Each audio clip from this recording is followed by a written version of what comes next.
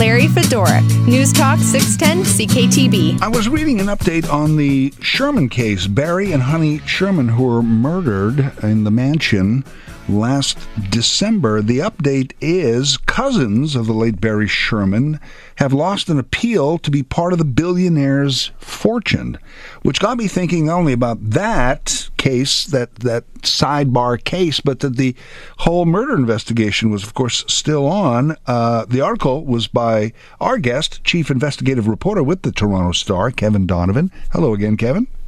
Hello again. Thank you for joining us on this. First of all, this latest article of yours, the cousins of Barry Sherman, what was their feeling that they had some right to part of the fortune? Well, back in the 1960s, when Barry Sherman was just starting out in the generic business, his uncle, and the uncle would be the father of the four cousins, his uncle had a business and employed Barry in it, in kind of a fledgling generic business, really packaging generic drugs purchased from the U.S. and reselling them. And eventually Barry bought that business with a partner. And the cousins who have been suing at the time, they're four of them under age of 7. But in the agreement where Barry Sherman bought the uncle's business, there was a document that said that once the four boys came of age, if they wanted to work in the company, they could. And if they worked for 2 years, they could purchase each of them a 5% share in this company. The proviso was Barry Sherman had to still own the company. Okay, so what happened was after 3 or 4 years, somebody came along and bought the company from Sherman.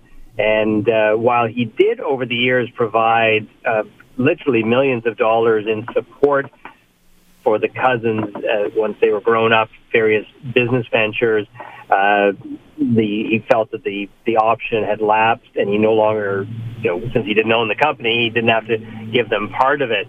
He went on to found Apotex, and what the cousins, in a very short form explanation, they say that he used the uncle's, their father's business to learn about the business and to eventually create his own business, and so they should in total get about $1 billion out of that.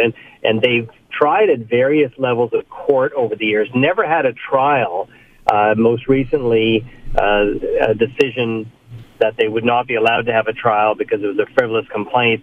They appealed that to the Court of Appeal, and they lost. And just the possibility now exists that they will get permission to go to the Supreme Court of Canada.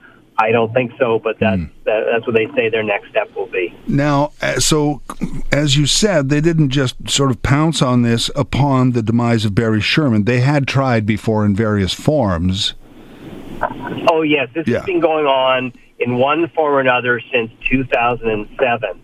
And they've tried various court challenges. And, they haven't had, they've had different lawyers. They don't have a lot of money, so I suspect, but I don't know, but I suspect lawyers are doing it on a contingency. And, ultimately, it took only 2 weeks for a pretty good panel of 3 judges at our Court of Appeal in Ontario to say that it's just, they just don't have a case. And I'm not a lawyer, obviously, but just looking at the documents, I see why the court said that. But, we have a court system and people are allowed to sue, but they're not really having any success. Well, I urge people to read your article at thestar.com, but even as you say it out loud here, and I'm not a lawyer either, but it makes no sense. It makes more sense that they should. This decision is correct. They should not get it. The company was sold years ago. Barry Sherman moved on.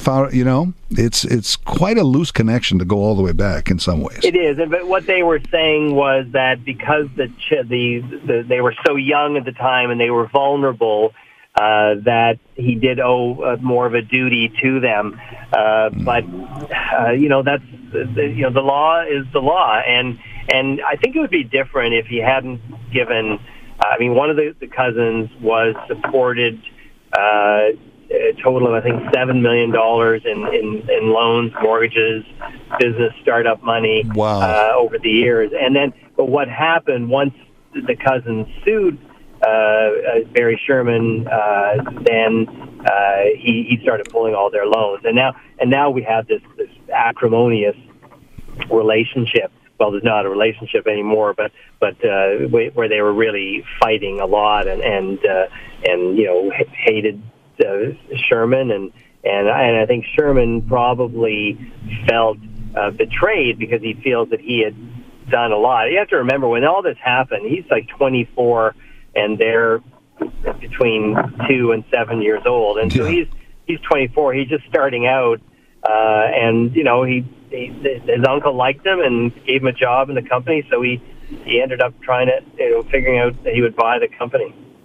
So not only are they not allowed any of the billions, they pay the court costs. So just a little more there. Yeah, that's a good point. Yeah. So $300,000 from the earlier challenge that is owed, but was put on hold pending appeal, and now the Court of Appeal added another $60,000 to that.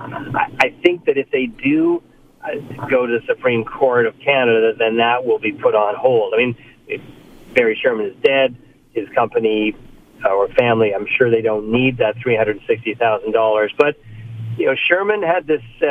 If he thought he was right, and particularly on a legal matter, he would go after it. And so I do expect they will try and recoup the money from them. I just don't really think they have that money. Yeah, that's interesting. Where is the rest of this? Is there any progress on the criminal investigation into their deaths? Yeah, I mean, that's, I think, probably the more important question. I'm glad you raised it. It's been 9 months, and you may recall the original police theory was that it was a murder-suicide, and that was debunked.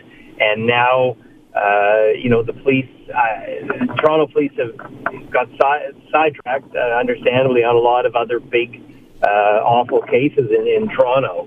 A serial killer, the Yonge Street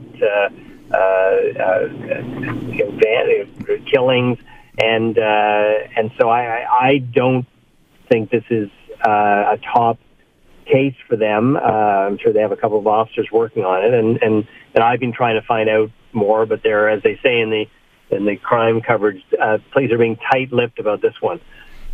Interesting, yeah. And I imagine, too, you raise a great point. There's a lot been happening there, and this isn't, I don't feel they think there's a killer on the loose, or there's always this, is the public in danger? Probably not, so they want to solve this, but they can probably take their time. Well, I mean, there are a killer or killers on loose, and the police themselves have said that it is a professional targeted murder. The thing is that they were most likely killed on Wednesday, December the 13th, and it's full 48 hours before their bodies are discovered, and so whoever did this had a full 2 days to clean up the tracks, and anybody who watches, any police shows will know that the first 24 hours is key. And they just completely lost that. Not only did they lose that, they lost the next 5 or 6 weeks because they still believed that Barry Sherman had strangled his wife and then hanged himself, which just, once I did, the stories on the crime scene, it's just not possible. Mm-hmm. But so it's not being the best example of the Toronto police work that we've seen over the years. Do we know if the Sherman family still has private people working on the case? I think they do. They had hired Toronto lawyer Brian Greenspan, who had hired private detectives. I've been doing a lot of interviews on this myself, and it's been several months since I've crossed paths with any of their private investigators. So I think they're not doing that much on it right now. Their goal, I think, was to try and put pressure on the police to do a proper investigation. And I think once they got them to their own findings to say that it was a double murder, then I think they kind of down tools. But I don't know. I mean, I actually have a call into Brian Greenspan and I haven't heard back from him. So I guess it's summer. Yeah, that's true. Very much so, though still interesting reading even on this side case. Kevin Donovan, thank you very much. Thanks for having me on.